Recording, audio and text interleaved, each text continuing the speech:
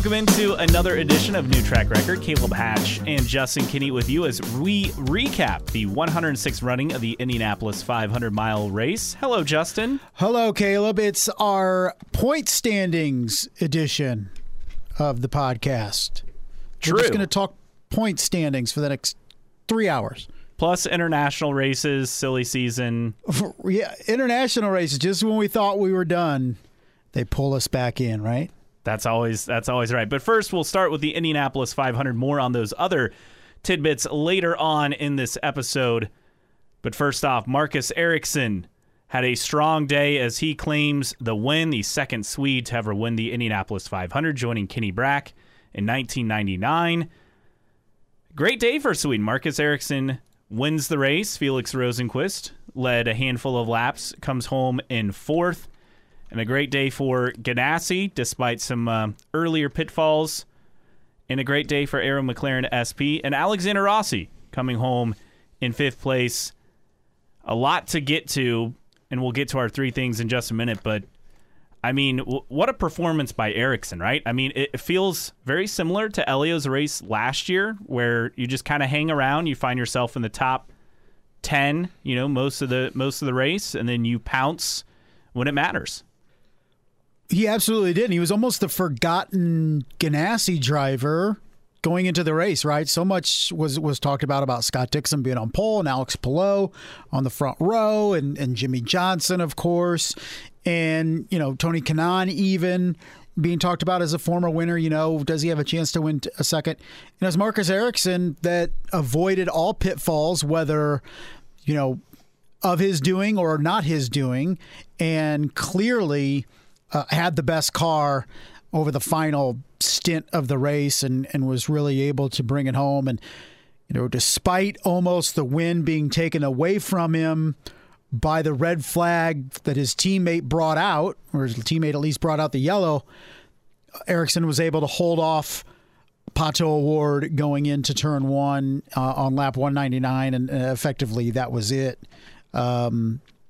For the race, and congratulations to Marcus Ericsson. Gets the win and further cements himself as a long-term Chip Ganassi driver.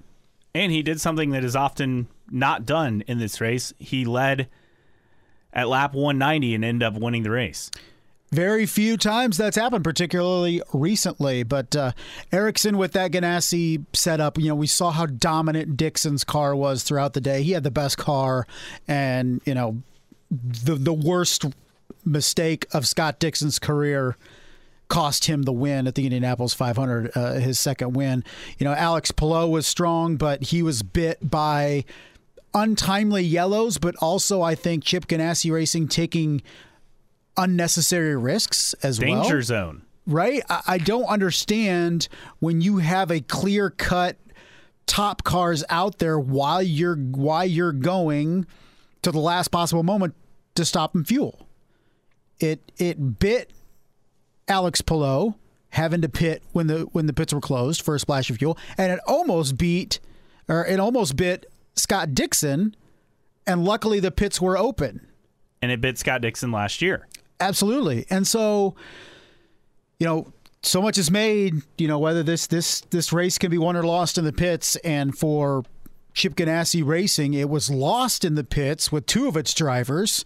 But Marcus Ericsson was able to save the day for Ganassi and get Chip's first Indy 500 win in 10 years, which when I heard that shocked me. And then you start mentally going through it and say, yeah, it has been that long. Dario's third win in 2012. It's crazy that it has been that long, but you were correct. That's how long it has been. And I think we'll start with our takeaways. I'm going to stick with Marcus Ericsson. If you have another point with Ericsson, feel free, because I think there's just a lot to get to just with him on winning this race. And I think for me, look, Detroit is probably not going to be a great result for him, even though he won one of the doubleheader races last year. But you look at what he's done since the start of Detroit a year ago, this courtesy of Nathan Brown of the Indy Star. 16 race run of the calendar. No driver scored more points than Marcus Ericsson at 523. Palou at 513. Newgarden 501. Award 489. Herta 443. And we talk about how consistent he has been, especially the end, I believe, of last season, where he was really strong, really consistent with his results. Really kind of came on at the end of 2020 with a string of top 10s. But obviously to win championships, you have to get race wins and you have to get podiums. And Alex Palou did that last year with 3 wins and just an insane podium finishing record going into the month of May. But what Ericsson did, I think, on Sunday, what he's done for the most part this season, outside of throwing away a top 5 at Long Beach, he has been a championship contender. I mean, his worst finish, 22nd at Long Beach, 12th at Barber, otherwise all inside the top 10. Last year, he had a poor race at Long Beach to close the season, but before that, after the Indy 500, top 10 in every race after that. So, I mean, he's a guy who's kind of found his stride, not only with this team, but in this series as well. And you look at it 4 years in, he's a legit championship contender. I don't think we think about that because of who is on his team. A lot of, not distraction, but a lot of attention on other drivers. Obviously, you mentioned Tony Kanaan, former winner. Jimmy Johnson is seemingly attracts a lot of attention every week, at least on the broadcast side. And then you have Alex Palou, defending series champion, and Scott Dixon, one of the greatest IndyCar drivers of all time, on the same team. So he's kind of the forgotten guy, right? And I think he's a legitimate title contender. And I think that this race kind of cemented him as being one of the top guys in the series, even though we never seem to talk about him. And I don't know when this is, but you can openly question it. And if somebody has more time than me, they can look it up. But when's the last time this deep into the season, 6 races in, that Scott Dixon was looking up to not just 1, but 2 different teammates of his above him in the point standings, which is exactly where we see it heading into Detroit. Ericsson atop at 1, Alex Palou at 3. So I've been one saying, Alex Palou, at least on track, has surpassed Scott Dixon, and now potentially make the case that Marcus Ericsson has done as well. Oh, absolutely. I think he can make a solid case this season. Obviously not career-wise. Correct, yes. But this season, you can make a very strong and solid case, not just because he won the Indy 500, but look, I mean, if he didn't win the race, he would have finished in the top 5. And Dixon can't say that. And Dixon had the dominant car all day, and we'll get to more on that. But I think, like you said, I mean, they have what we would think going into the season, 2 title contenders, but maybe we got one of those title contenders wrong. Right. And, I'm not saying that Scott Dixon isn't in it still at this point. I don't think Scott Dixon is ever not in it unless he's mathematically eliminated. So, potentially we could have 3 Ganassi cars going down the stretch in the final 2-3 races, battling potentially for a championship. So a lot to take out of Marcus Ericsson's victory, but, clearly a well-deserved victory and got some help, albeit from his teammates' bad luck or mistakes. All right, what's your first takeaway? Let's talk about Team Penske. Ooh.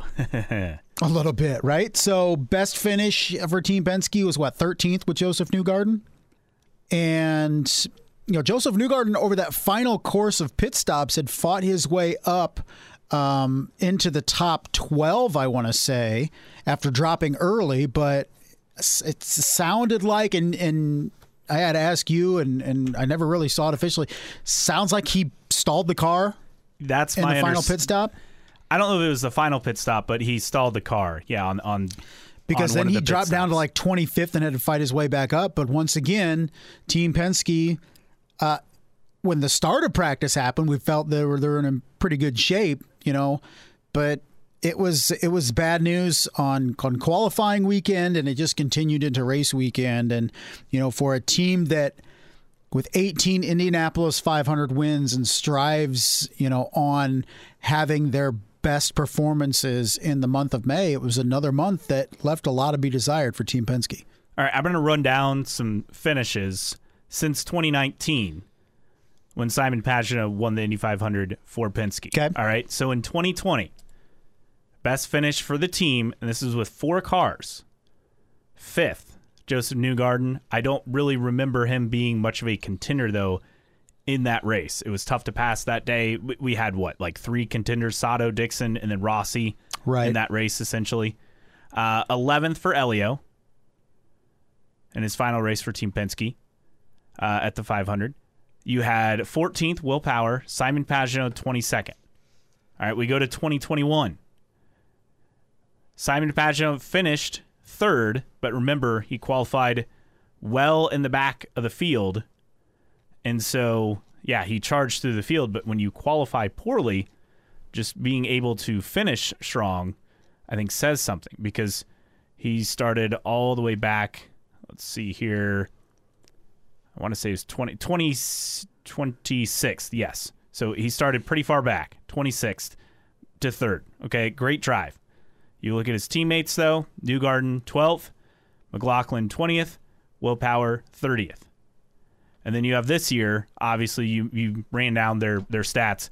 Look, this is now 3 years in a row where they've been a non-factor in qualifying, right? Correct. And outside of a 5th for Newgarden in 2020 and a 3rd for Pagenaud, where he was never contending for the win, but he charged late. In fact, I think his pass to move into 3rd came, I think, on the final lap of the race last year. So not really a factor in contending for the win. Yeah, they have 2 good results out of, what, like 12, 11? Yeah, I mean, in define good, I mean, 0 podiums. Well, 1 with Pagenaud last year. But what's going on, right? And I get it. Chevy was clearly down on power, not just in qualifying speed. McLaren didn't seem to have any problems on Sunday. No, that's true. So it's not Chevy.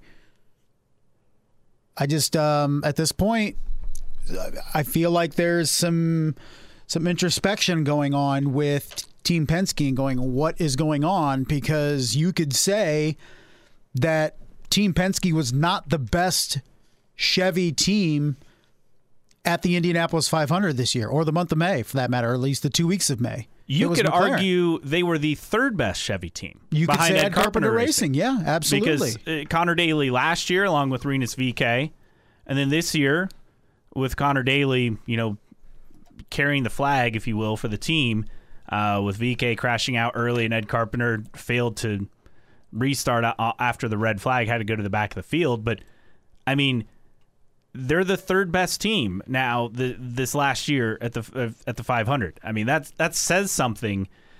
And for a team that has dominated this season up to the month of May as far as results go and getting race wins. Right. Look, I get it. They've won series championships.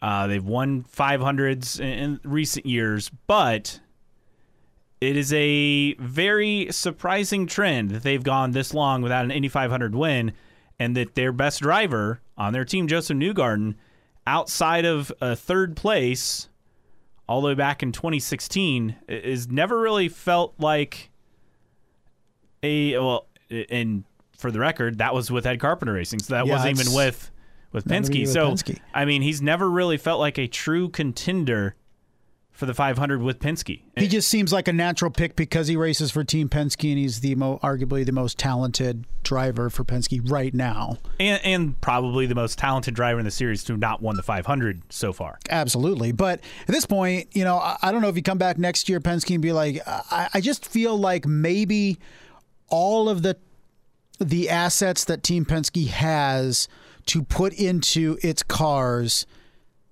I feel like maybe at the end of the day, they're overcomplicating things at the Indianapolis 500. And I'm not going to get into, wickers and all this stuff and different things. All I'm saying is keep it simple. Trust your drivers, because you have 3 really ultra talented drivers. We heard from in the reading in the mailbag from Marshall Pruitt, there was some top secret, rear wing setup. Yeah, they tried to cover up that's not allowed. Custom wing covers so that rival teams couldn't see their wing settings and downforce choices. Well, the cars were in gasoline alley and on pit lane, but that seems almost like that was confiscated because, wing covers are prohibited in the rules. So that to me, it just sounds like you're overthinking things, right? Nobody else has their wings covered. Ganassi didn't. Ed Carpenter didn't. McLaren didn't. And all three of them were faster than you over the 2 weeks of May. So, at this point, maybe it's something where, all that effort into May, maybe they need to, bring it back a little bit and just don't overthink things. I know that there's a lot I've read about. Chevy has finally relented and agreed to adjust engine mapping for drivers' preferences, and if that may played a role in while Honda's clearly focused more on winning the 500, and that's paid off, to be fair, right? Because since Honda and Chevy have been the engine manufacturers since 2012, I guess throwing Lotus for that one season, but Honda 7, Chevy 4 when it comes to Indy 500 wins, and Honda's won 3 straight of them. I feel like both manufacturers want to win the Indianapolis 500 more than they want to win the series championship. And rightfully so. Exactly. So I think you can spin it if you're Chevy, saying, well, look at this, what we're doing here. But in the end, 3 straight years without a Chevy champion at the Indianapolis 500 is concerning for Chevrolet, especially when your top team isn't performing up to snuff. But McLaren didn't have a problem. And to your point, ECR didn't have a problem. So maybe at least for the 2 weeks of May next year, Team Penske should consider partnering with one of those teams. I don't know what it is.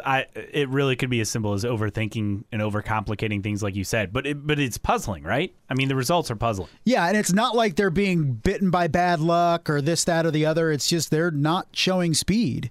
They didn't show speed on qualifying weekend, and they didn't show pace last Sunday either. And they were a mere afterthought. I think the first time Scott McLaughlin was talked about at length was when he crashed. And Joseph Newgarden, I don't know if he was ever talked about. He somehow snuck himself into the top 10 at one point, but I mean, he was never really a factor. And it is, I guess, ironic that since Penske built the Speedway, he hasn't won the race with his team, and they've struggled there. Right? I mean, I imagine it's coincidence, but I don't know. The longer it goes, more concerning it gets, I feel. The more it really makes you wonder. Not that I'm feeling sorry for Team Penske one iota. No. Not at all. Not at all. All right, what's your second take? Let's talk Scott Dixon. Okay, let's do it.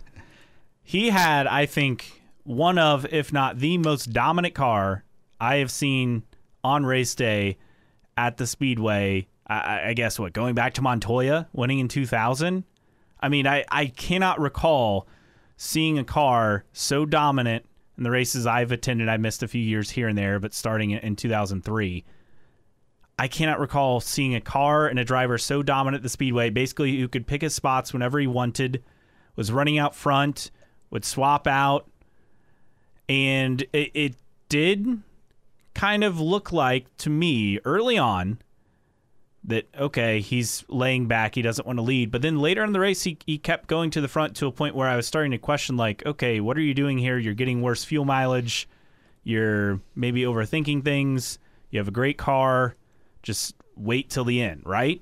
I mean, he's running way out in front, and it seems like a Ganassi thing where they will lead a ton of laps over the years. And we've seen this in the last, 15 or so years, where quite often they're the team that's led the most laps in the race, right? Seems like it. Yeah. So he could pick his spots. He could do whatever he wanted. But then as soon as he made that final pit stop on lap 177, I saw that wiggle, and my first thought was, wow. Did you see it live? Yes. Okay. Oh, I saw it with my own eyes, and I thought, wow, it's happening again. Yep. I could not believe it. And for the guy that we say has the best luck in the world in racing, he's been bitten at the Indianapolis 500. But make no mistake, this was not bad luck. This was a Scott Dixon mistake. Yeah, and he's owned up to it, and you feel bad for the guy, right? I mean, this was his race. Yeah, not too much, but yeah. Yeah, I mean, I guess he has some advantages that the rest of us don't have. Yeah, look, we were a mere foot away from Emma Dixon on, what was it, Friday at Carb Day? Carb Day practice. I don't feel sorry for Scott Dixon one iota, okay? I feel at least a little bit bad for the guy because he had everything set up, the pole, dominating the race, everything was clean. Nothing, went against him like last year with that crazy opening pit stop where he ran out of fuel and everything just went haywire and he was a non-factor. But it's just wild to see, like you said, a driver of Scott Dixon's caliber to have only won this race once. And at first I thought, well, like it's hard to say that he's cursed or unlucky. Like he won the race, right? He won the race in 2008. But this is the modern day Mario Andretti comparison. Like we're seeing it right in front of our own eyes. Absolutely. And, I don't know if it's easier to swallow or harder to swallow for Scott Dixon that this was a mistake of his own creation. Is he had the most dominant car all day.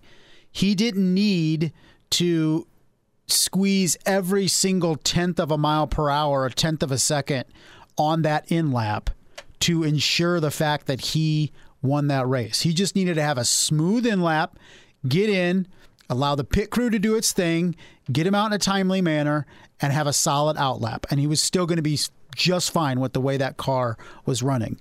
And he pushed the envelope a little bit too much, and it bit him. And it almost bit him earlier in the race when Ganassi refused to pit him until the last possible moment, and then the caution comes out.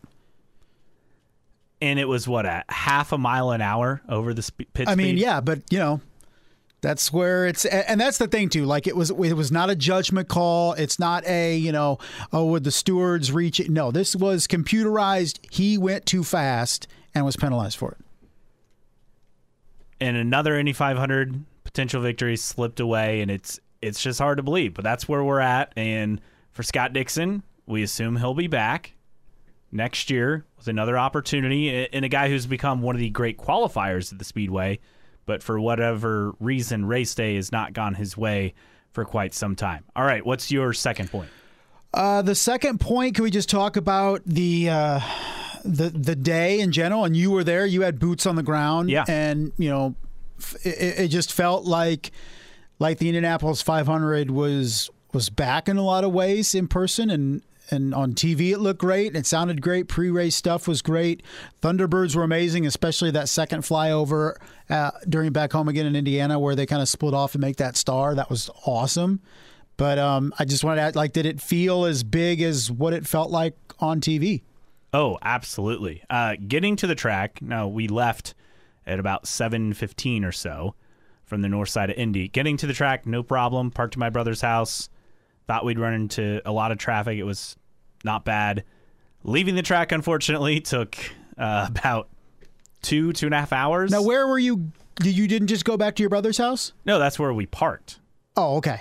I would have just stayed at your brother's house for a while. we should have just stayed and hung out because, well, it was not moving. And I know a lot of people had traffic flow issues, so hopefully that's something they fix next year. I mean, what can you do? Traffic flow, explain it to me. That what can you fix? It's in the middle of a neighborhood. Yeah, they had double lanes going out, but I guess there were different closures, getting to Crawfordsville and Lyndhurst and other areas, and it was just kind of a mess. Yeah. With that. So that notwithstanding, and also let's factor in the fact that it was a huge crowd, 325,000 estimated there, about 5,000 short of a sellout from what we've read. Like anytime you get 325,000 people together, there's going to be issues traffic-wise. That's me. True. So I thought, though, as far as the event itself, the buzz was there. It felt that way, though, for several weeks, right? I mean, sure. It's felt that way leading up to it. The crowd was packed. The weather was excellent, especially where I sit high up in turn 4 where you get a little bit of a breeze. Now, when the race was over and we came back down the stand, it felt very hot. But good breeze where you guys were at. Yes, then. That's good. A good breeze. It felt nearly as big as the 2016 race. It really felt really close to that. Now, what got the biggest cheer from the crowd over the course of 200 laps? Probably Connor Daly taking the lead. Okay. I mean, that's not really a surprise, though. No, not at all. I mean, they made a big deal about it on the broadcast, and for good reason. I just didn't know if anything kind of surpassed that. But it was good to have have the tradition back with everybody in the seats and the snake pit and all that stuff. All that was missing was balloons.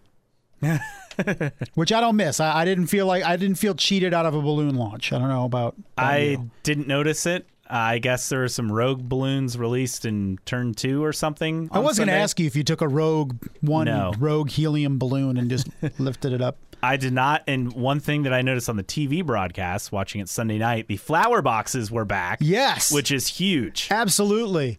And they look exactly like the flower boxes that you can get at Walmart with the different color. They don't need to be fancy. No. But it was great to see the flower boxes and them go back and forth when the cars went by. So, yeah, that felt right.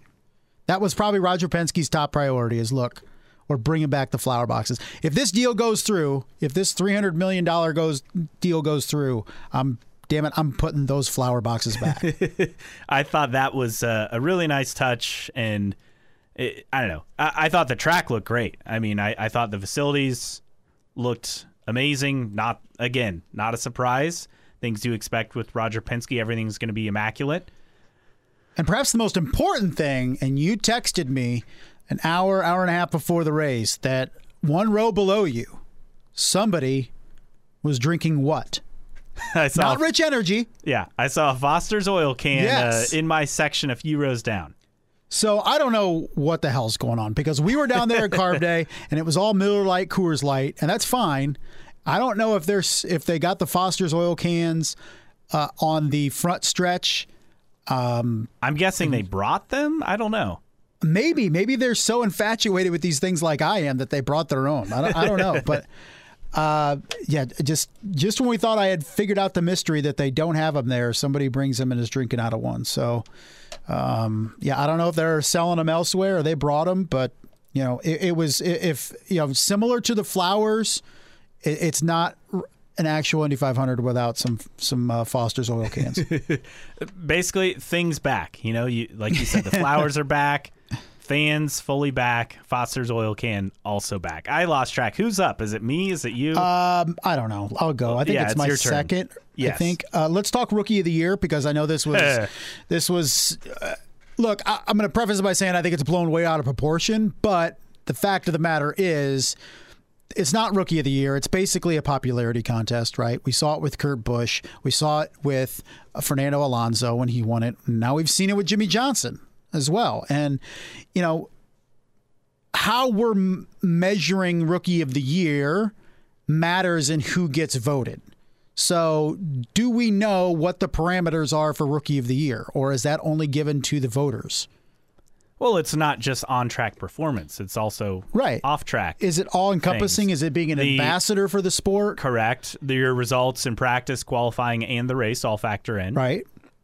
I think it's an all-encompassing type award, right? So I could go both ways. I mean, I feel like Jimmy Johnson said all the right things over the couple weeks, and everybody will say, well, Malukas did too. Yeah, but David Malukas wasn't on late shows. No. Like Jimmy Johnson was. I mean, in terms of bringing eyes to product, and we'll talk about that later because there's significantly less eyes on product last Sunday.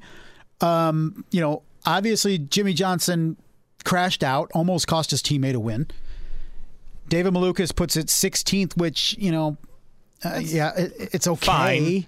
But, I mean, he started 13th, and now, granted, the fact that his car was competitive to be in the top half of the field after his crash on Carb Day, I think, says something. Right. I feel like if David Malukas is in the top 10, it's a little better argument to say that Malukas deserved it over Jimmy Johnson. Yeah. I just feel like we should stop looking at this as an award that is for on-track performance only. Well, that's not how the award is given out. I know, but maybe we should also factor in that it's probably not the priority or even, a significant priority on what you're doing on track. Basically, it's who's the most popular rookie that year, right? I mean, that's what the award is. Yeah. So when we talk, and it happens in other sports, right? When you talk about most valuable player, it's usually the best player on the best team. Right? Or the best player in the league. It's not technically the most valuable. So it's kind of semantics. When you look at Rookie of the Year, maybe we should just say, look, it's the most popular driver that's making his first appearance at the Indianapolis 500. Because that's pretty much what it is. And David Malukas, this is pointed out by Trackside Online, highest finishing rookie, the third time in the last 6 years for Dale Coyne Racing, they've had the highest finishing rookie. Obviously, it happened with Ed Jones in 2017, who was with Coyne, and Alonso. So, I mean, this is sadly becoming a common trend for the team. Yeah, it absolutely is. And, I think I do feel like what David Malukas, you can make a case for him, deserving of the award. Jimmy Johnson did a lot as well. And, if Jimmy Johnson doesn't crash, he probably finishes comparable, if not higher, than Malukas. Yes, I would agree. He also led a lap. He qualified higher. He had faster practice speeds. Obviously, the off-track stuff. And there's a lot of beef on both sides as far as defenders, not necessarily the drivers themselves. Malukas tweeted he was disappointed, but I don't feel like he did anything uncouth. Right. After I know people took issue with uncouth. It's a good word. Thank you. You're welcome. Well, I mean, people are trying to poke holes in why Malukas didn't win it and why Jimmy Johnson did or shouldn't have. And it's just kind of like, in the end, who cares? Who remembers Rookies of the Year? Yeah, I mean, I certainly don't most of the time. Right? Who was Rookie of the Year last year? Like, off the top of my head, I couldn't tell you. Like, I really could not tell you. No, I mean... I know when it's a notable thing because we remember 2017, right? We remember 2014, Kurt Busch versus Sage Karam. We remember this year, but otherwise, like, I honestly couldn't tell you. It's only a point of discussion when there's an issue with it, right? Correct. I mean, it's just kind of, that's how much of a non-factor it is. It doesn't move the needle most years, but when it's somebody that we think somebody got screwed out of the award, that's when it's a big issue. And to me, yeah, it would have been nice for David Malukas, but hopefully for his career, missing out on an Indy 500 Rookie of the Year isn't the highlight of his career. I think Scott McLaughlin was Rookie of the Year last year, and he finished 20th. That's yeah. I mean, yeah, maybe they just need to, like I said, change around the points of why these are given away. And in the end, it's voted on by media. Maybe it should be the drivers, or maybe it just should be one person. Maybe it should be Roger Penske. And say, hey, Roger, we're wrapping up the weekend. Who is your Rookie of the Year? Who standed out for the last couple weeks? And whatever he says goes. I also thought it was interesting that there are people who are involved in IndyCar, whether it's broadcasters, writers, whatever. Some were saying, I have a vote. I voted for David Malukas. Another said, I don't have a vote. And I thought that was surprising as well. Yeah, who does and who doesn't have a vote. Pretty interesting. All right, my third takeaway. And, we really haven't talked about them that much. But I got to give credit to Arrow McLaren SP and specifically Felix Rosenqvist. How about that? For an excellent month of May. And by month, I mean both races, because Felix Rosenqvist, you could argue, kind of maybe saved his season with McLaren, leading laps in the Indy GP, finishing in 6th, especially after he was taken out by Pato O'Ward in that race, and then finishing 4th in the Indy 500, being a contender for most of the race, especially the final stint. But, I mean, he's a guy who's qualified well most of the time this season, but the results weren't there early in the year. But, I mean, a couple of really solid results for him. Pato O'Ward is so close yet again, 4th last year, 6th his rookie year, 2nd this year, qualified better, led laps. Again, putting together a solid season so far, 13 behind Ericsson in the championship. But that team as a whole, and then Juan Pablo Montoya started 30th. He's never really qualified well outside of his, his first win back in 2000. Went from 30th to 11th. I mean, people question, whether he wants to do more races or anything. But look, we saw him on Carb Day, right? And it was like, oh, that's Juan Pablo Montoya walking right by. Walking by us. Yeah. I mean, this is a guy who clearly looks older than just about everyone else on track, and another great result for him, and hopefully he's back again next year. We'll see. Let's hope so. I think he still has some good drives in him. I don't see it ever blossoming into something bigger than the Indianapolis 500. I think he's content with that. I think he's fine with that for sure. But you could say Felix Rosenqvist, and I don't think we're exaggerating here, could have lost his seat for 2023 in the month of May. Oh, absolutely. You know what I mean? I don't think is now in a position to keep that seat, but he's in a much better position than he otherwise would have been if he would have continued his struggles. That, through the first 4 races. And he's a guy who, look, he had that horrific crash at Detroit last year, came back, struggled, started this year, looked like things were going to turn around when he won the pole at Texas, which historically a race you don't want to win the pole at because it doesn't really mean anything, unfortunately. Yeah. And then they had pit issues that day. He finished 21st, a couple other mediocre results around that. But 2 top 10s, one of them a top 5, and double points can make or break your season, right? And so far, he now finds himself 9th in the standings. And it really hurts people like Scott Dixon, Scott McLaughlin, even Will Power and Joseph Newgarden, who have mid-pack to toward the end of the finishers, in the lineup for points-wise. Yeah, it's going to be very, very interesting going forward, but I feel like, Rosenqvist could have easily been, 13th, 14th, 15th at this point in the standings, but he is 9th right now, which, is only 22 spots out of 5th at this point, 22 points. So a really good run for Felix. Obviously, Pato was there most of the day, not really a surprise. And Montoya, again, another solid result. What's your third takeaway? Oh, shoot. Let's look at what is going on here. And I guess we can talk about Andretti Autosport because I think pick a different team. We're not going to talk about Andretti? Yeah, pick a different team. There's a team that I think you should call out. For positive or negative? Why am I always the one that has to talk negative? I mean, because I've run out of my points here. I mean, Andretti at least had a top 5 driver. There's another team we have not discussed at all. That was not good? Yeah.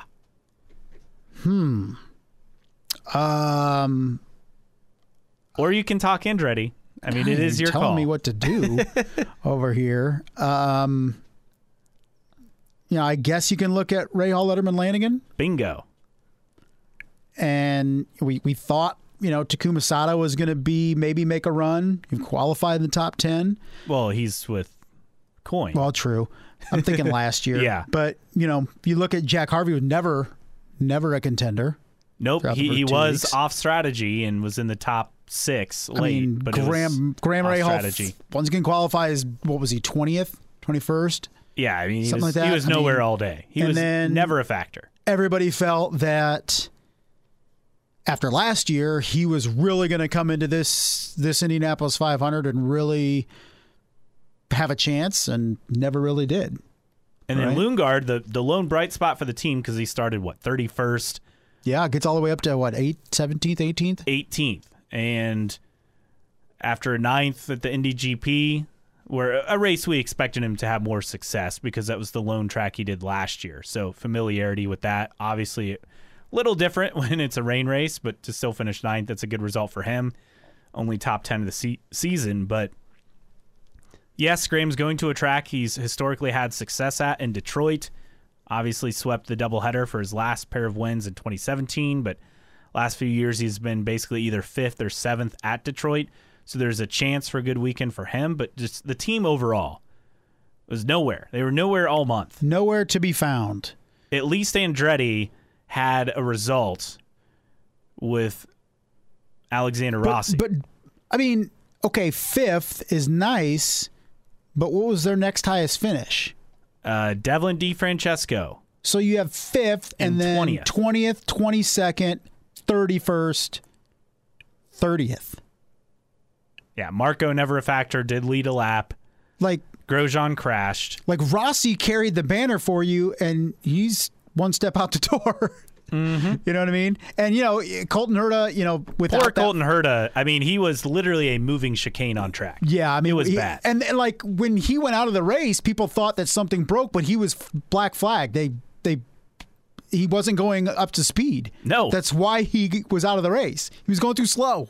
Basically, one of my buddies pointed this out. It's like, oh, must be the end of the stint because they're about to lap Colton Herta again. I mean, you felt bad for the guy. Yeah. And, it all resulted on that Friday crash. And, you even said it, what could have been without that Friday crash. I get it. But, Rossi fifth was fine. But I don't know if it completely overshadows the fact that those other 4 cars were terrible. Well, I'd say it overshadows Penske's lack of results. Well, yeah, that's very true. That's very true. So that's it. That's my third. We'll talk Rahal, Letterman, Lanigan, but of course we had to throw Andretti in there too. Of course. You love talking Andretti results, lack of results. But it seems to be a weekly conversation, right? I think so at this point. It really is. To be fair, a lot of that factors in having 4 full-time cars. Right? I mean, that kind of changes the conversation. But Ganassi has the same thing, right? Yeah, I don't know how you can use it as an excuse. I mean, Ganassi had 5. 4 full-timers, but 5 in the weekend, or the 2 weeks, similar to what Andretti has.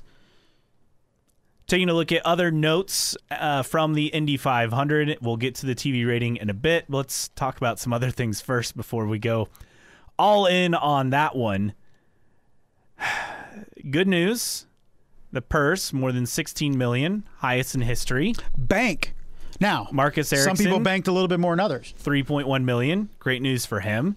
However, Stephen Wilson got, $102,000? Santino Ferrucci finishes top 10, finishes 10th, and gets $134,000. Yeah. 500. Again, if you aren't a full-time competitor, and it's gone back and forth on the number, but everything I've seen, it's still 22 in the Leaders Circle. If you're not a Leaders Circle entry, and Jimmy Johnson is not because of the cap of 3 per team, you get a lot more money if you're in the Leaders Circle. And Marcus Ericsson, record payday. I think that's great. You would hope that it would be higher next year, especially because I think they're raising ticket prices. Are they? You would hope that.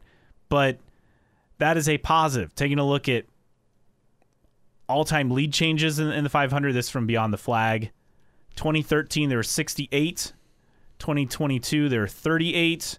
And it's basically been upper 20s and low to mid-30s every year in the past decade plus since 2012.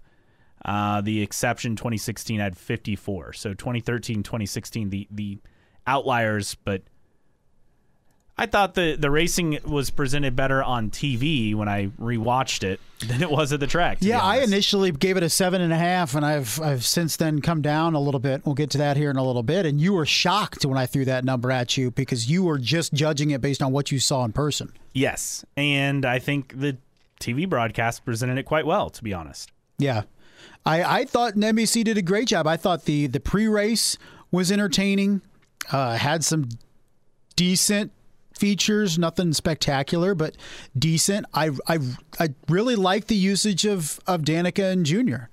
And Danica brings that. I think they really feed off each other well. Mike Tirico really teed them up really well. And Danica's really able to give that insight into the driving because she has that. And Dale kind of knows his place, not being able to talk about things in the cockpit, but he really talked about the wind factors and the temperature factors and all that stuff and momentum and all that stuff. So I thought they did great. The booth was fine, was great. The production was great. I thought NBC did a good job. Unfortunately, not many people watched. Yeah, I thought they did a good job, and I think Tirico, you didn't mention him, but he does a good job of hosting, as you mentioned, and teeing things up for Danica and Dale. It never comes across, and this has been an issue with other hosts, of like, well, I know enough about racing to kind of fake it. Like, he does not do that. Not at all. Not at all. And I thought, I think they used, Tirico in the booth very well, on cautions and being able to throw stuff to them. I thought it was really good. I think, I'm sure people are going to whine about the amount of commercials, but every commercial break was a side-by-side, at least on live TV. I don't know about Peacock. I can't speak for Peacock either. But I felt, look, they have to pay their bills, right? So, and you didn't feel like you missed much action because you had side by side. So, maybe I'm in the minority, but I'm not complaining about commercial breaks on a television program. Yeah, this is America. Formula One is the exception to the exception to the exception. Okay, it's so comparing them is silly. Because if IndyCar could have somebody come up and pay X amount of money to sponsor races commercial free, I'm sure they would love it. Well, and F1 basically got the rights for pennies, and that will change if they ESPN got it for pennies. Or yes, correct. Yeah, that will change if ESPN gets the next contract, which it seems like they're the favorite. But that will change. There will be commercials, and there have been commercials in some of the races this year, if I'm not mistaken. I haven't seen one. There are in like practice and maybe even qualifying, but I don't know if we've had them in the race or not on ESPN. Other notes, I can't believe we didn't talk about this, but Marcus Ericsson, 3 for 3 in races with a red flag and wins. Oil Pressure blog pointed that out, but Detroit, he won due to Will Power's engine last year not restarting after a red flag, and then Nashville, a red flag, and then now the Indy 500. And look, I have no problems with it. No issues with the red flag in the 500. And when they threw that red flag, at least on TV, you heard some cheers. You tell me, how was the reaction? Oh, people were cheering for a red flag. Yes. I was. You want to see a great finish. You absolutely do. And people are going to say it's contrived and all that stuff. I don't care.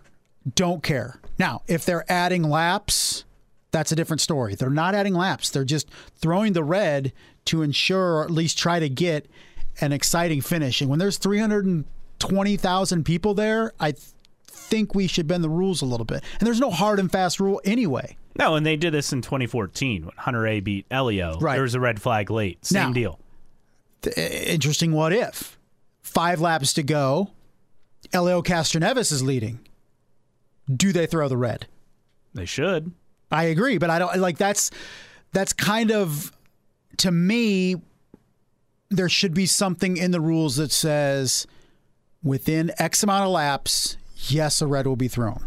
Because I don't like the inconsistency. I think you're really opening yourself up to, if you did it at Indy, why aren't you doing it at Mid-Ohio? And I know they're different situations. I get it. But at the same time, it can become that thing where, are you doing it because of who's leading or who's not leading? I would really like some hard and fast rules that says, look, IndyCar, when we're within this 3 to 10 laps or something, we're going to throw the red. Other notes, this from Kara_Adams, who's with Firestone. Top 3 finishers of the Indy 500 all had female engineers on the stand. Coincidence? I think not. Well done, ladies. That's a cool stat as well. I'm just really trying to put things off until we get to the awful TV rating. One of the other notes, Grosjean said at the Indy 500 victory banquet, Europe doesn't know what the Indy 500 is. I wish it was next May. So for people who don't like Grosjean, there you go. And also Jimmy Johnson apparently had a deal to run the double back in the day, but the whole Honda Chevy thing got in the way. Not that is a surprise, but Nathan Brown saying it would have been with Team Penske sometime between 2006 and 2011. But again, that's when Honda was the only engine supplier for IndyCar, and Jimmy was with Chevy and Cup. Those engine deals, they can cause issues. Funny how that stuff doesn't seem to get in the way as much anymore. Yeah. Right? Right? Everybody's playing a little bit nicer. All right, let's talk TV ratings. Brutal. Not great. Moving on.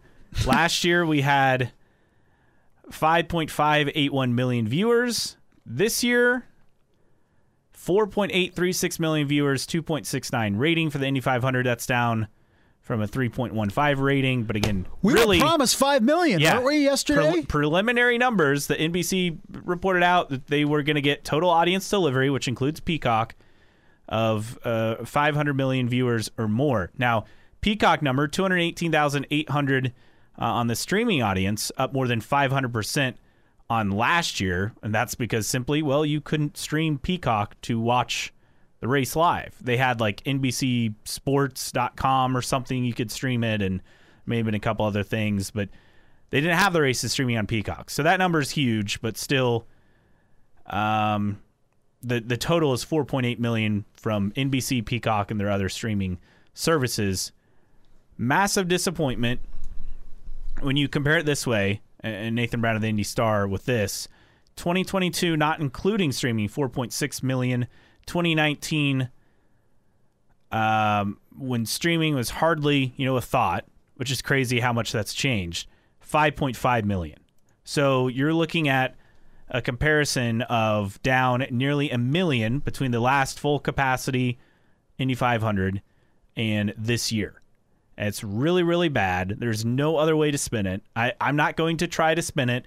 The only positive is that the Peacock stream, because, again, you couldn't stream it live on Peacock last year when they started with IndyCar on Peacock for the $5 a month deal, up a big number. But, again, it doesn't really matter, right?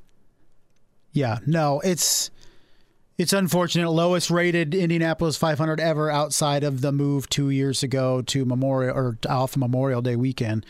So it's not good. And I don't know if we can, if we can look and say what went wrong or what didn't or what did, and just, this is kind of what it is, right? I don't know. It's a return to form. Maybe part of it is, more people went to the race, less people watched. I don't know. And it's not, doesn't make up 850,000 people or whatever watching, but all it takes is a couple people watching that didn't last. So I don't know. I'm not going to overanalyze it, overthink it. It's just it's a disappointment, and you can't spin it. I don't care what the stream number was, or this was going on or that was going on, and historically, how does this? It's not good.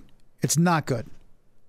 Here's the positive. Most watched 500 in the UK for a long time, probably since the Mansell days, according to a viewer over there. So I guess you take what you can get, but there's no way to spin this as a positive. Yes, the streaming numbers are high. The other downside is they're not on NBC this weekend. It's not a doubleheader, so you only get one data point, and it's on USA Network and not on NBC for Detroit. Yeah. It's on USA, right? Yes. It's one of our, 2 races on USA, or is this the only one? One of 2. The other one is Gateway. And then Toronto is Peacock streaming only, right, which that's going to be fun leading up to it, where people before and after. Yes. I mean, Marshall better just cancel the mailbag the Wednesday after that race.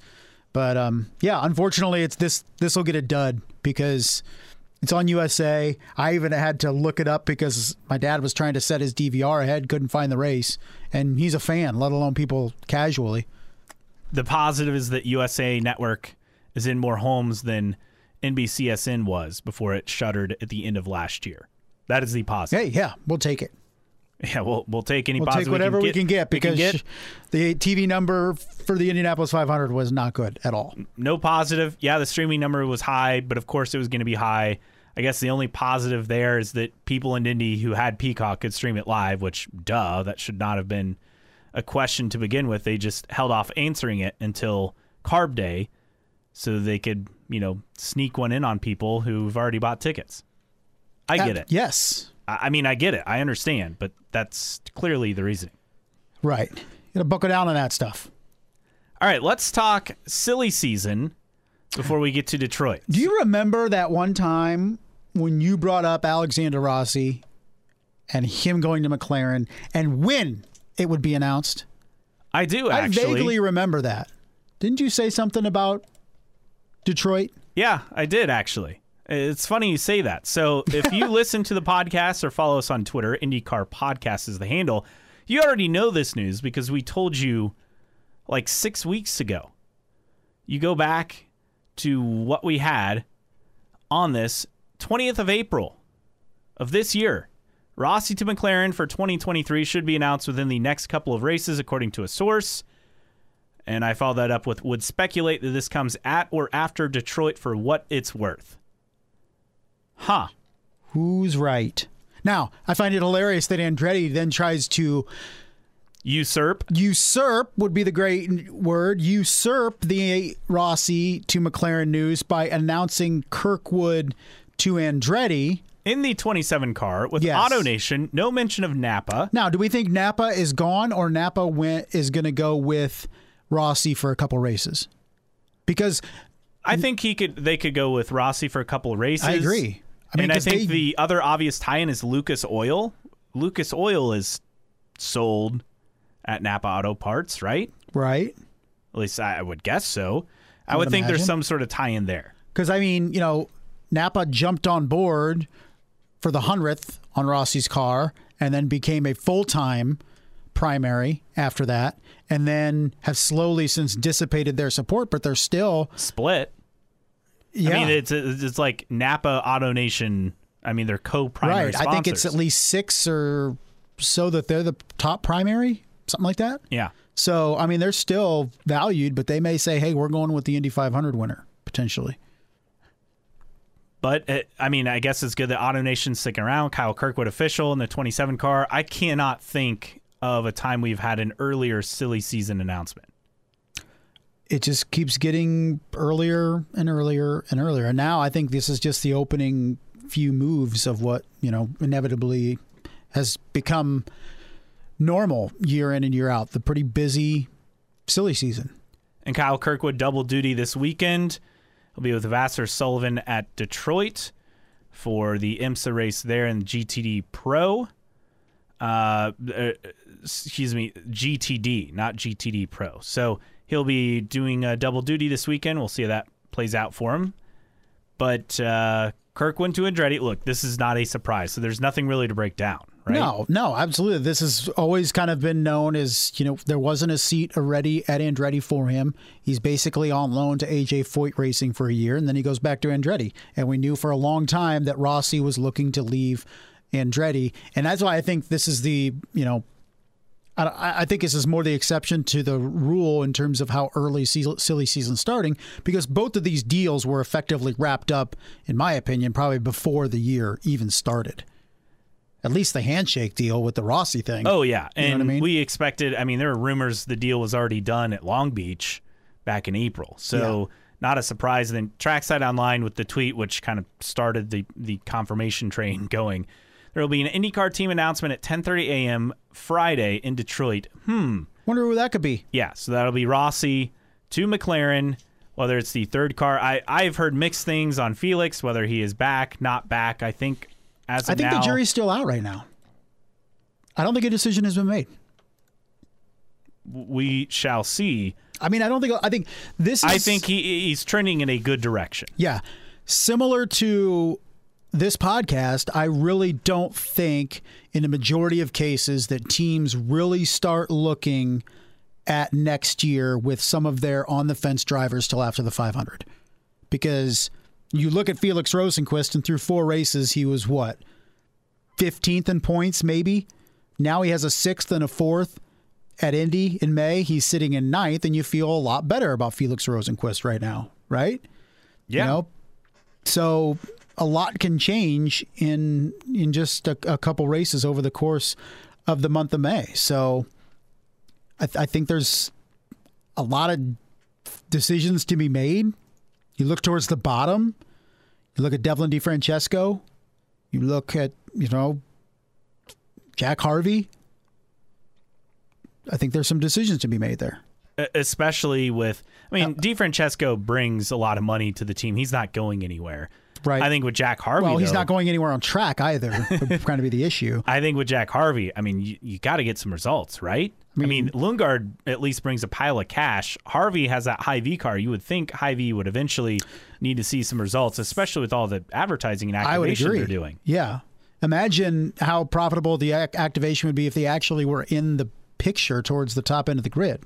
Elio Castroneves, do we look at it and say, okay, we're seeing the proof of what we thought, and Elio at his age is no longer a consistent contender week in and week out?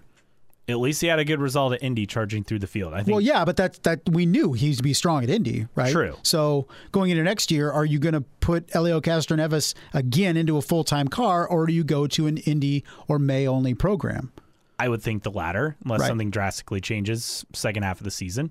So, I'm not taking anything away from Rinus VeeKay, but if he wants to be lured, I think, by some of the top teams, he needs to have a better stretch of races than he's had, at least a month, 23rd and 33rd. I mean, that 33rd killed him in the points, killed him. And now he's sitting 13th.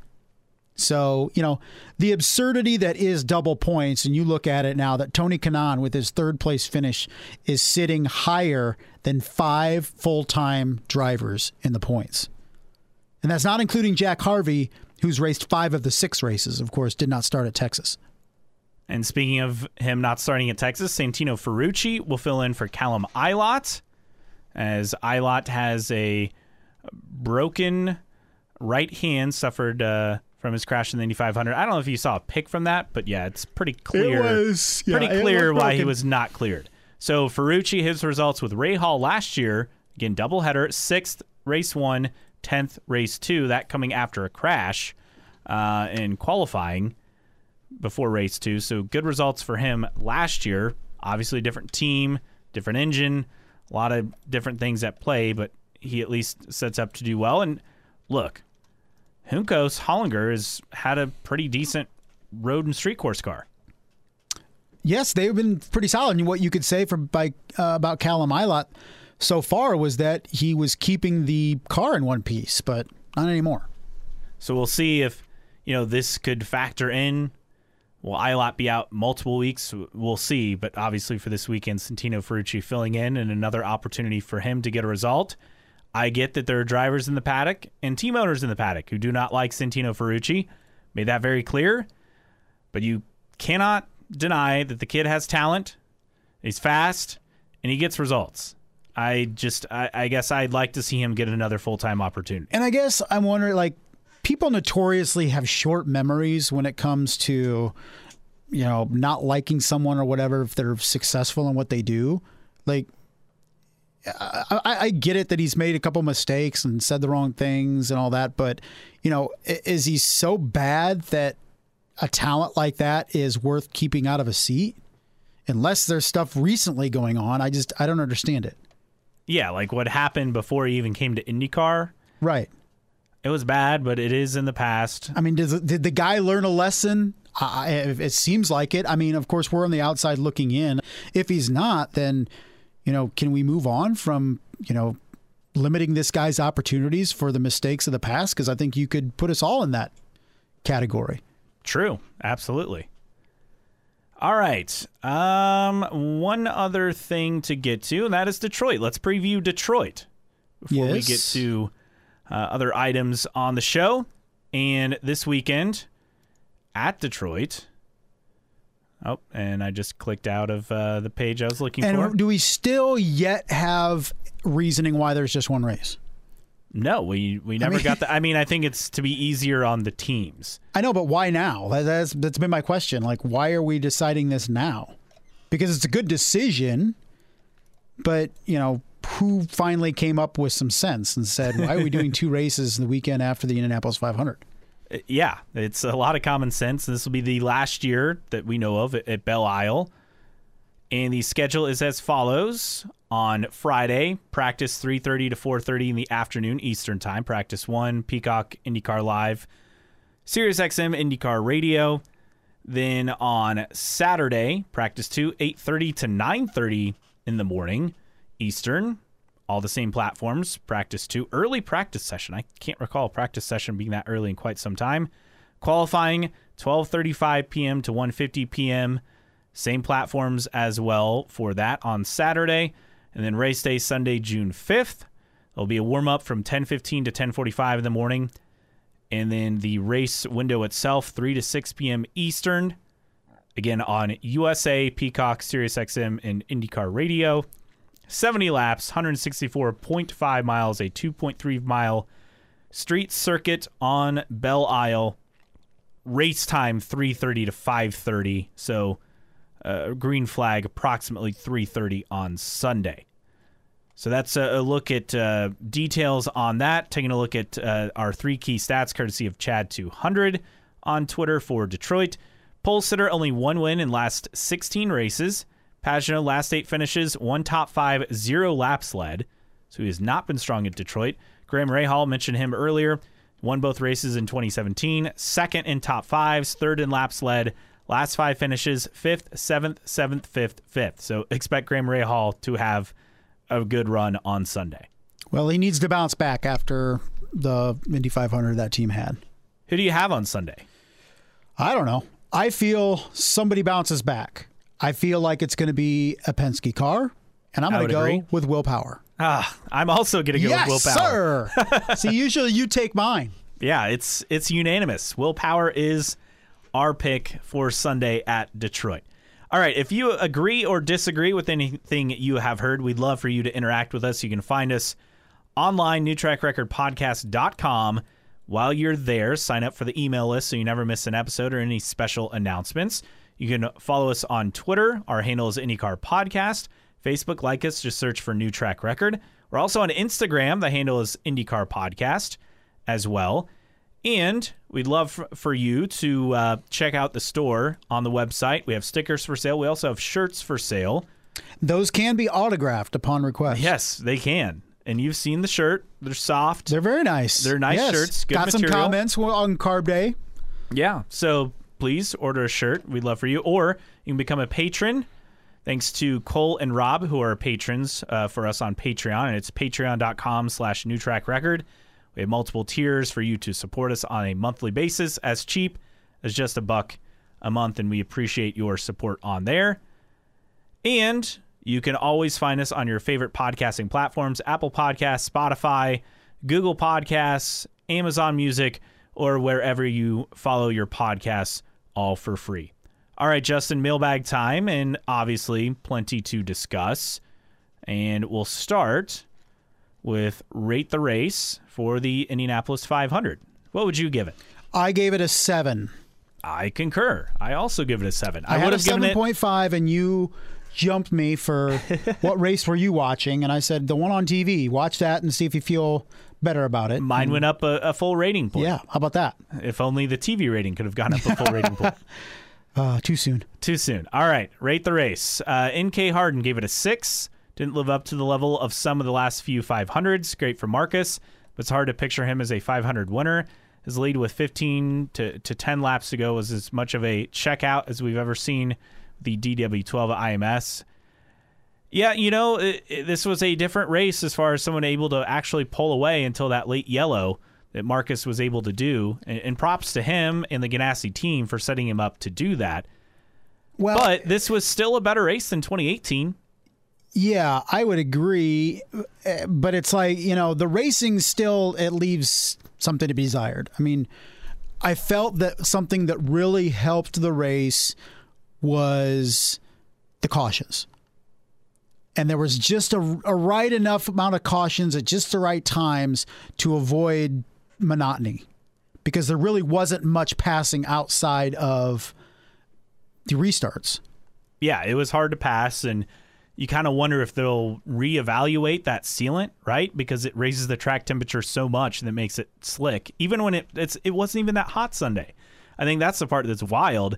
You're talking low 80s, and they're saying it's slippery and hard to pass. And these are the things we heard in 2018 when it was pushing 95 degrees.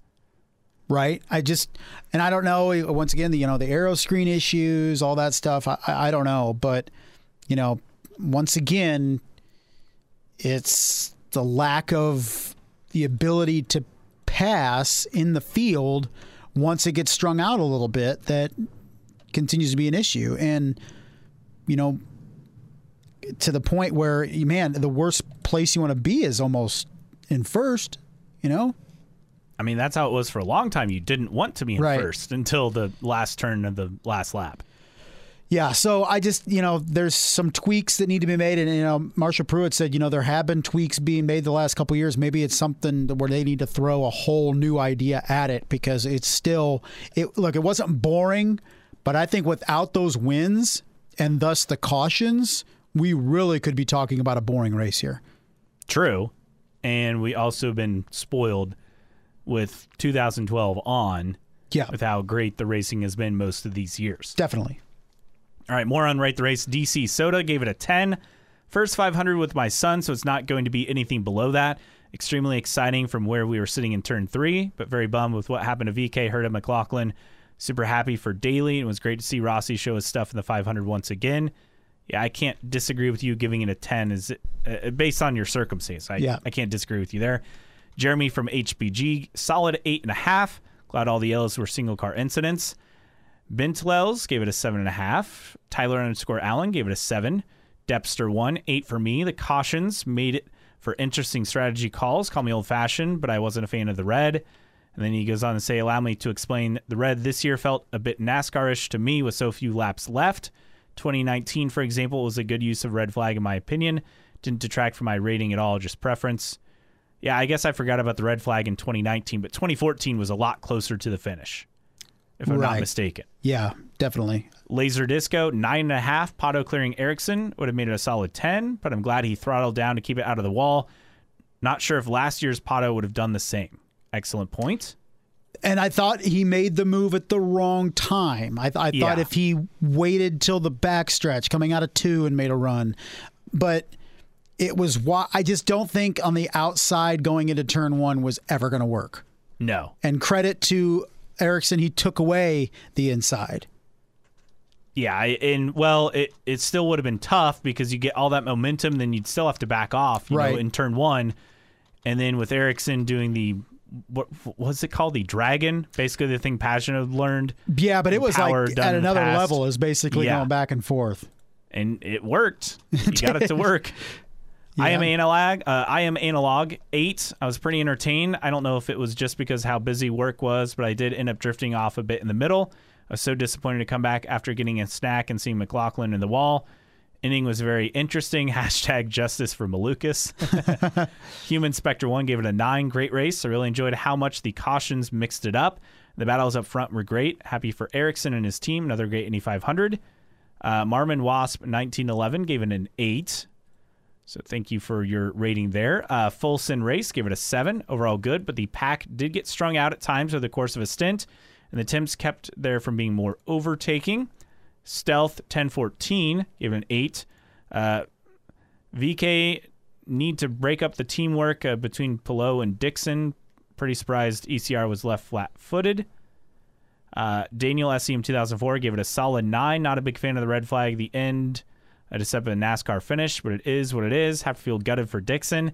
He should have at least 3 500 wins by now. Glad he has at least 1. Lot of responses on this. Not that this is a surprise. Also, full play. I don't know how to say that, but we'll go with it. I almost missed pre-Aero Kit days before today's androgyny for good reasons, and even before the custom F-style winglets hung all over the car. Of 2013 or whenever, we had 65 lead changes or so. Yeah, that was 2013. We had that number. We're having some jets go by. It sounds like A-10s practicing their flyover. Sounds like they're doing some training well, right they now do as have the we Fort Wayne record. Air Show in this week, and if you like the Thunderbirds at the Indianapolis Motor Speedway over the weekend, Thunderbirds will be in town here in Fort Wayne this weekend. That is true. I don't think we've ever had an A-10 interrupt us recording. No, but we are very near the Air Reserve Base here in Fort Wayne. That is true. And during the workday, hear them all the time, so it's not a surprise. Zaxi8771. I'll give it a 7. I was hurting for Dixon, but his mistake made things spicy. A nice palate cleanser after Monaco. Lee Walker, Lee Walk, 803-77986. 6, decent race, but little drama till the end. And while a good thing, wrecks were simple single-car incidents and really 0 pit lane intrigue incidents other than a speeding penalty, huge part of the race was trying to not lead all the time. Missy K. Rice gave it a 6. A good race, but many other races were better. DeGuerra, 10. What an ending. What a deserving new winner and championship leader. Fulpe gave it a 10. Mac 316-13548 gave it an 8. It was good, but not one of my favorites. Very good and interesting race, especially the last 40 or so laps. You know what I find interesting, Justin? What's that? I think there's a big difference between longtime IndyCar fans and maybe newer converts or people who cross over from F1 on what they find exciting or what they find to be good racing. I agree. It's almost like we're victims of our own fandom. Yes, but I do think we're dealing with a different generation, and I don't want to say different generation of fans, but we're all used to being instant gratification, so highly entertained at all times. I don't think the way the world is in 2022, you can have races where guys are winning by 3 or 4 laps, or only 3 or 4 drivers on a lead lap. I just don't think that's going to fly nowadays in 2022. It worked in 1987, but it's not going to work in 2022. Worked in 1994. Well, that's still a long time ago. That's true. And so, gosh, it's almost, 28 years now. Yeah, you put it in that kind of perspective. I think, yeah, it goes to show how things change. You have to adjust, and IndyCar had adjusted and had a great on-track product for most of the last decade. So to have like an off year like we had this year or in 2020 or in 2018, it's very noticeable. Yes, I would agree. And look, I don't think it was a dull race by any means. I do think it was exceptionally helped by when the cautions flew. It's just when we get a taste of what it has been recently, we want that again. I just think that's natural in anything. Absolutely. All right, taking a look at some comments on the TV rating. Hunter's Way 67, Steve Hunt. And Steve, nice to meet you on Carb Day, good along to see with all you Doug guys. and Lisa, and also Bobby C. as well. Nice to meet the people who came out. First timers at the Indianapolis Motor Speedway came all the way from California. He says that is disappointing on the TV rating. Thought for sure this year would be 5.5 million plus with all the JJ NASCAR fans tuning in. One would think, right? Between Grosjean and Jimmy Johnson and the storylines, they both qualified well. Did not matter. Tyler_Allen, the annual disappointment after the 500. It's true. Poet Shevchenko, an almost 20% drop is catastrophic. And DG Ivy NASCAR fan says blackout is to blame. I don't think so. Why? I don't think so because you can stream on Peacock. So Why would the blackout be to blame? It's blacked out most years except one. Except 2020 and 2016, yeah. I don't know. I guess I don't buy it. And last year, right? It wasn't blacked out. Correct? Was it? No, it wasn't because of the cap on the capacity. You posted this poll. Who have the better season in 2023? 78% said Rossi with McLaren, 22% Kirkwood with Andretti. A few responses here. Indy Nathan says, I voted Rossi mostly due to the reliability issues at Andretti, but wouldn't be surprised at all if Kirkwood comes in and kicks butt. I would not be surprised either, but yes, I think we both agree Rossi is set up for success. Sometimes you just need to start fresh, right? You absolutely do. I think it's a good reboot for Alexander Rossi and in some ways a good reboot for Andretti Autosport as well. Poet Shevchenko, Kirkwood is still easing into the role. Meanwhile, the change in team may be the refresh Rossi needs. Precisely. 500 Indy 1911 says AMSP is a much better team. Name the last one for an Andretti driver not named Herta. I'll wait. And Howard 2112, Rossi at Road America, ... in 2019. Yeah, three years. Right. Daniel SEM 2004, there's something systematically wrong in Andretti right now. Only Herta seems to be able to get wins, but they are still down in the championship. McLaren has been making big jumps and is putting the pieces together to contend every week. Well, it helps that they've upgraded their engineering staff. They're investing in the team. It seems like with Andretti, I don't know if the F1 distraction plays a role in on-track performance, but I don't know if it's helping either. Yeah, I don't think it's an added boost to that team that even its team principals are, worrying about the Formula One aspect of things. And, I'm not saying they're putting less time into IndyCar, but the fact of the matter is you only have X amount of hours in a day, 24 hours in a day. And now that you have so many different disciplines you're in and trying to add a new one that just so happens to be the most popular form of motorsport in the world, that's sometimes going to pull you away from things you otherwise would be engaged in on the IndyCar side. Meanwhile, McLaren's investing in building, a 95,000 square foot facility in Whitestown. Yeah, a new shop, a major investment, and they're adding a third car. So, they're expanding. It's a growing team. Arrow is firmly entrenched. They're not going anywhere. They're clearly happy with the product. And they should be, because they have a driver who is a legitimate championship contender, now 3 years running, and you could argue one of, if not the favorite, coming out of the Indy 500. Yes. And looking 3 top 5s in the last 4 races for Pato O'Ward. Stealth1014 says only reason Herta has been successful is because his dad is running strategy for him. Andretti is back of the shop issues, which I think we've talked about at length in the past. And then he goes on to say, are we talking absolute better season or relative better season? Kirkwood will have the most dramatic change, but Rossi will finish better. Andretti has a core philosophy issue, not a driver issue. I like the way he phrased that. I would concur. It almost sounds like somebody within the Andretti organization would talk about their issues. It just seems like they need a rethink. They don't need to be making little tweaks here or there. They need a complete, right? Like, great word, rethink. They need a complete revamp of what's going on. And people are replying to the Kirkwood announcement here. NK Harden says, hey, wait a minute. Doesn't Rossi drive the number 27? I wish someone knew where he would be driving next year. Yep. If only we knew. Huh. Who said that? Yeah, if only we knew. And then international race update. We didn't talk about this, but IndyCar, Argentina. Could they join the IndyCar schedule? Article from Marshall Pruitt of Racer.com. And this also comes on the heels of a tweet that was sent to us on this is courtesy of C. Martin 88 from Indy 500 blog. Santiago de Estero's governor, Gerardo Zamora, visited Indianapolis in an attempt to bring the IndyCar series to the Autodromo Termas de Rio Hondo, Argentina. You say that so well. I'm sure I butchered that completely. But you look at the track, it's a nice-looking facility. International race, it's kind of outside of kind of a resort town.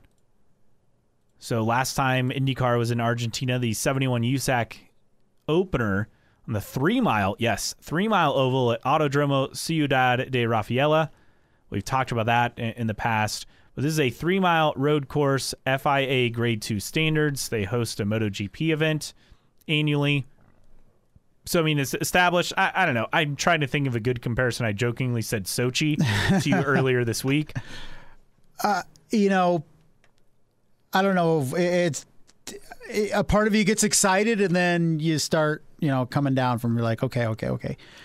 Because unless all the shipping is paid for and the money is great, it's not going to happen. Here's one thing, though, is this, and I don't know if this is a widespread idea, and I think it was more with previous IndyCar regimes, is this idea that you go somewhere when it's cold, January, February, for a non-points race. And I just don't understand the concept of a non-points race. What's the point? What's the point? If you're going to race in February or January in, say, Argentina or wherever, why not make it a points race? I don't understand. And like, my only thinking was the caveat was St. Pete has something in their contract for them being the start of the season. But then I'm like, if it's not in the States, what does it matter, right? I would think that is in their contract, to prevent, a Texas getting a race first or something. But what would it matter that Argentina started the season and St. Pete was the start of the year in North America? I don't understand that. Great time zone as well. I think that's definitely the key. Yeah, it's pretty much. So my thing is, I'd welcome a chance to go to Argentina, and I think the teams would too, as long as the majority of their bills were paid. But since they're all going down there, make it a points race, because you're going to go down there, and what prevents teams from sending, backup cars and skeleton crews, because, it doesn't count for points. Why would we put that much effort into it? Yeah, I really don't know. It's why bother, right? And I love this last line in the story on Racer.com. Provided the funds to transport the cars, teams, and equipment is met, and a strong sanction fee is capable of being paid that would boost each team's leader circle contract, It's believed IndyCar will welcome any serious inquiries to host a new event. Yeah, I think if the check clears, IndyCar will go. But we know how that goes with the check clearing, or if the check being even given to the series. Even in the States, Boston.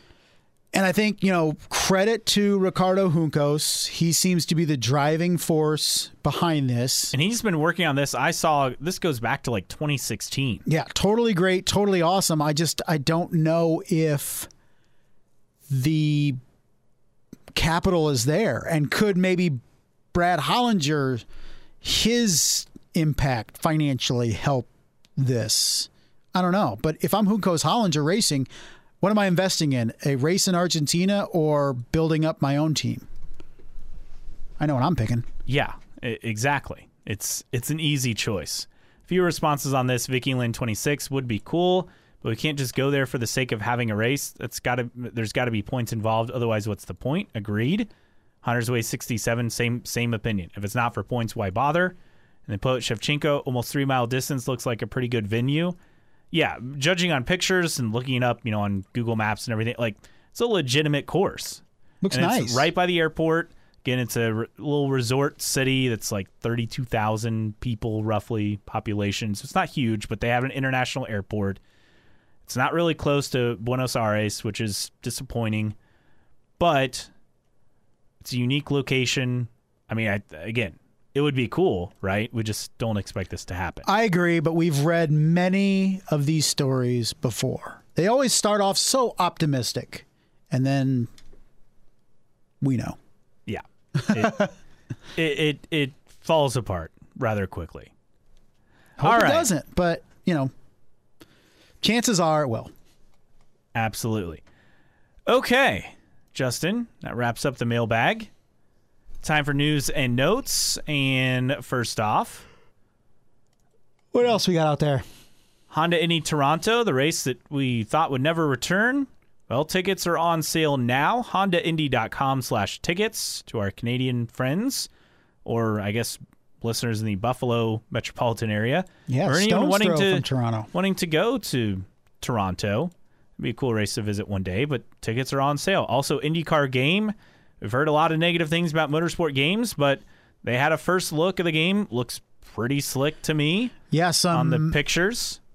I got the email newsletter, and then they also tweeted it out. So good stuff there. And they were even doing some profile captures at the Speedway. Did you see that? At Indianapolis, where they had I don't know how many cameras there were. They looked like 50 to 75 cameras surrounding, and I think it was Doug Bowles that was in the little booth, and all the cameras were kind of getting him at all angles, and they were doing that with every driver that was there. But I think if they're getting Doug Bowles, they potentially getting team owners and all that stuff. So work is being done, and a lot of people point to that NASCAR Ignition game that was not good. Mm-hmm. NASCAR 21 Ignition from Motorsport Games, that supposedly wasn't that good, but you read at some of the things that the game offered, and I'm sure it wasn't highly polished, but it was pretty sweet, actually, what they had to offer in the game. Execution was probably a little off, it sounds like. There were multiple bugs, but they got fixed with patches and stuff that were released elsewhere, but they didn't come out with a 2022 edition for this year for NASCAR 21 Ignition, but they were releasing DLC, so downloadable content for the 22 season. So it was being updated within the game. So for us, for that people that game that haven't had anything for so long for IndyCar, even a half-ass game at this point would be better than nothing. IndyCar Series 2005 on what Xbox, and I think it was on PS2. It was PS2 and Wii. Was it on Wii? I'm not sure about Wii. It may have been. And I'm sure PC, right? Yeah, I'm sure. But, going back that long. I played that game before, by the way. Yeah, so look, I'm optimistic, and you hope that Motorsport Games has kind of its crap together, and I know it's dealt with some stuff behind the scenes as well. But, for the people starving for an IndyCar game, I hope that if it's not up to par, people don't just refuse to buy it, because that's kind of what's going to dictate the future of motorsport games investing in DLC or a new game. Is this thing scooped up by people? We'll see. Some other notes on the F1 side. Max Verstappen says he has no desire to ever race the Indy 500. What do you take on him? Because people on both sides kind of took exception to when Formula One drivers say, you're going around in circles at dangerous speeds, and I'm not really interested in it. I'm okay with Max saying what he said. If that's how he feels, great. I don't care. Right. But if you're going to say they're just driving around in circles and there's no skill to it, then I have a problem. Right. And Max didn't say there was no skill or whatever, but I think you have fans that kind of jump in and say, going around in circles is boring or whatever. And, I have no problem with Verstappen or any driver coming out and saying, that's not my cup of tea and it's dangerous and I don't want to do it. I mean, who are we to say what people should and shouldn't do? You would think by now, if they've at least seen Grosjean's crash, that, it's not that easy and it's not fun to crash. And, I don't like open wheel fans or IndyCar fans coming in and say, oh, he's a wuss for not wanting to do it. And I don't like Formula One fans coming out and saying, oh, ovals are stupid.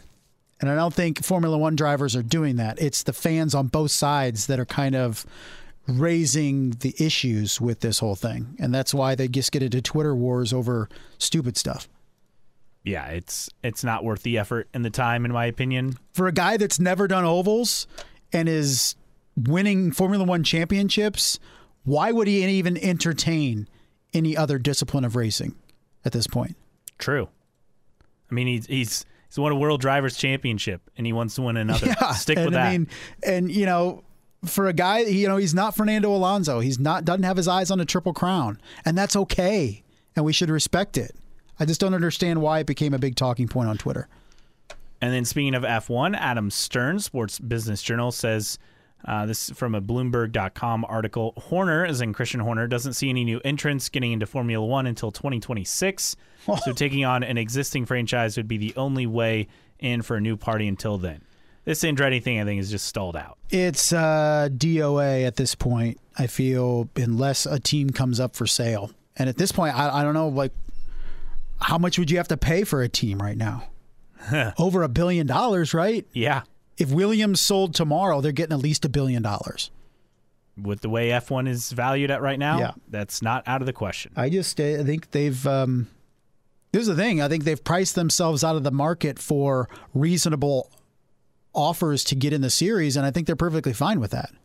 Yeah, because they don't want anybody joining the club. They don't want to share the money. To a certain extent, I don't blame them. No.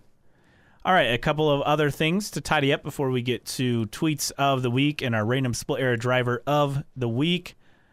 First off, congrats to Indy Golf Cart, who won our Twitter contest over qualifying weekend with the closest guess on the pole speed. Picked up a copy of Al Unser Jr.'s book, A Checkered Past with Jade Gers, also a New Track Record sticker. So congrats to you on that. Hope you enjoy the book. In time for tweets of the week. First off, from Jay Kinworthy. Most people don't realize how big Indianapolis Motor Speedway actually is. This was great. And I thought this was hilarious. It is a photo of the continental United States and then Alaska and Hawaii next to it, photoshopped inside the aerial photo of IMS. I thought that was perfect. And it took off on social media. And let me tell you, as much as I praised NBC Sports for their broadcast, they did have to fall back on what sports venues can we fit inside the Indianapolis Motor Speedway. But it was a new take. I will give them that. It had Cowboy Stadium, Roland Garros. But it was still Yankee the Stadium, sense of, I think. We got to give it scale and all that. And it's just the only thing that was missing was the football field on the front stretch. True.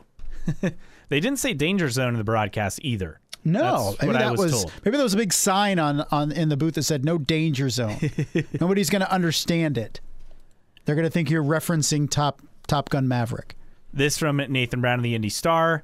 Montoya says, we sucked despite jumping from 30th to 11th. Also said he didn't make any mistakes. Quote, like speeding or anything, end quote.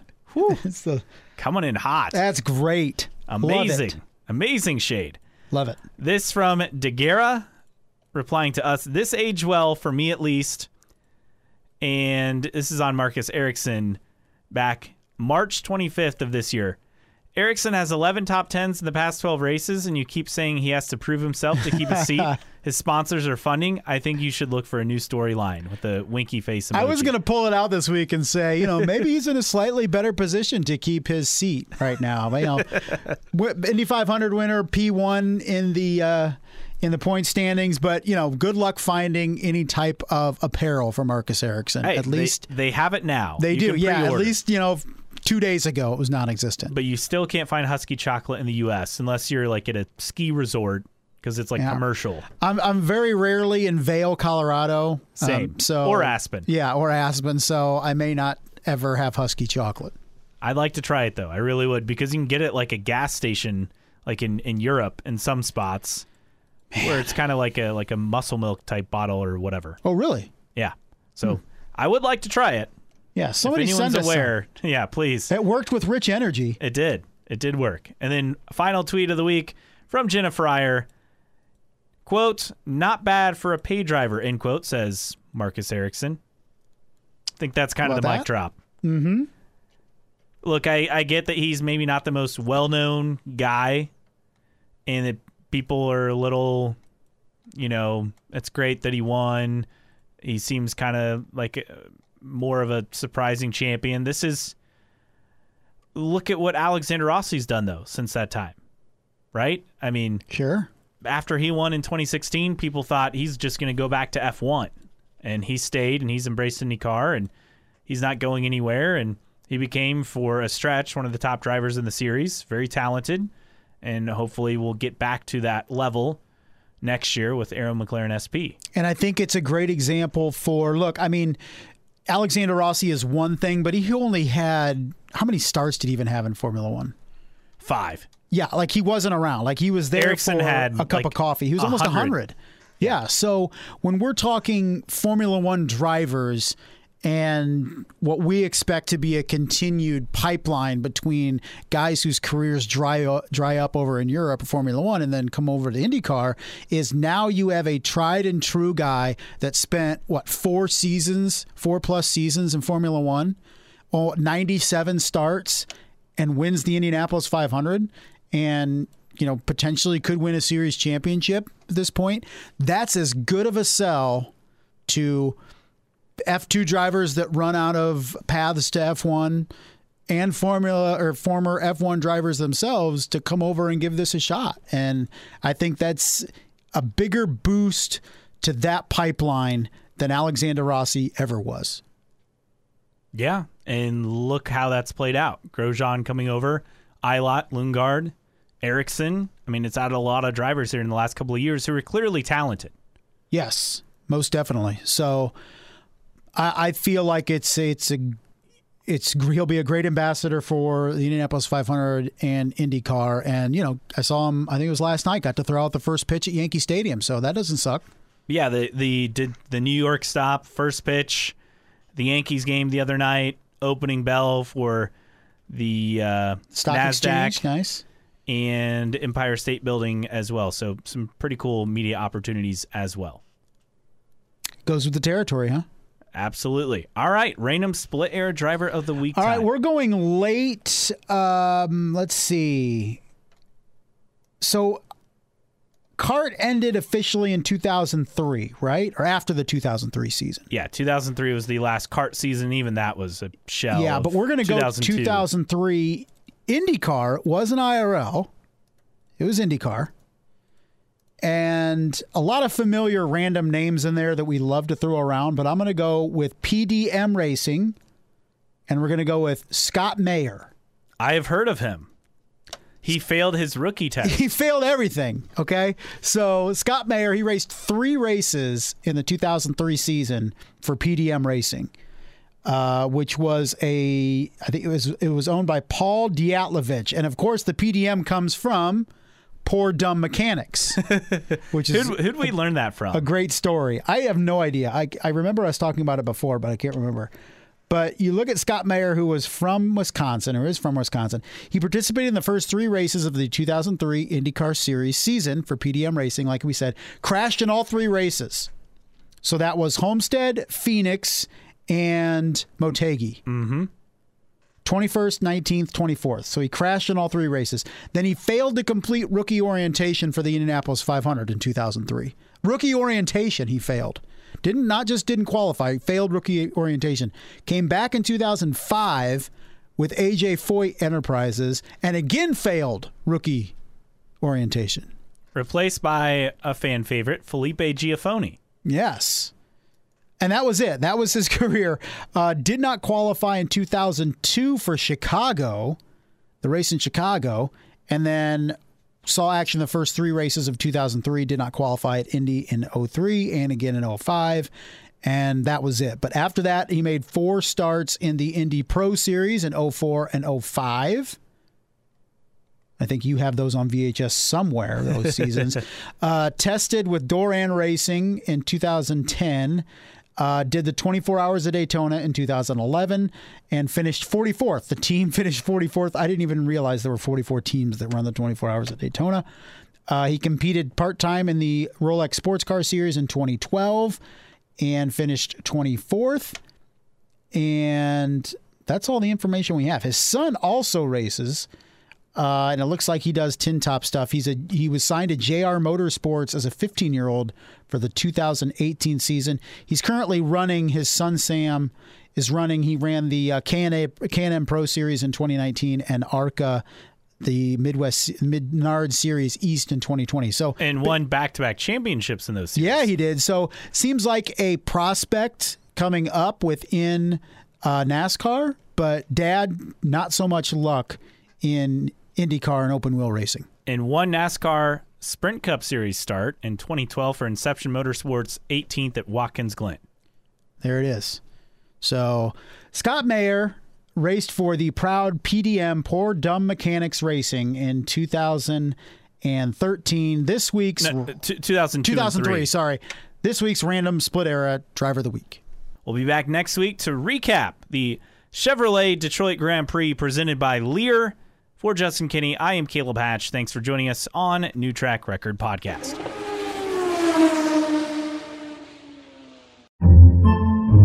Podcasts by Federated Media.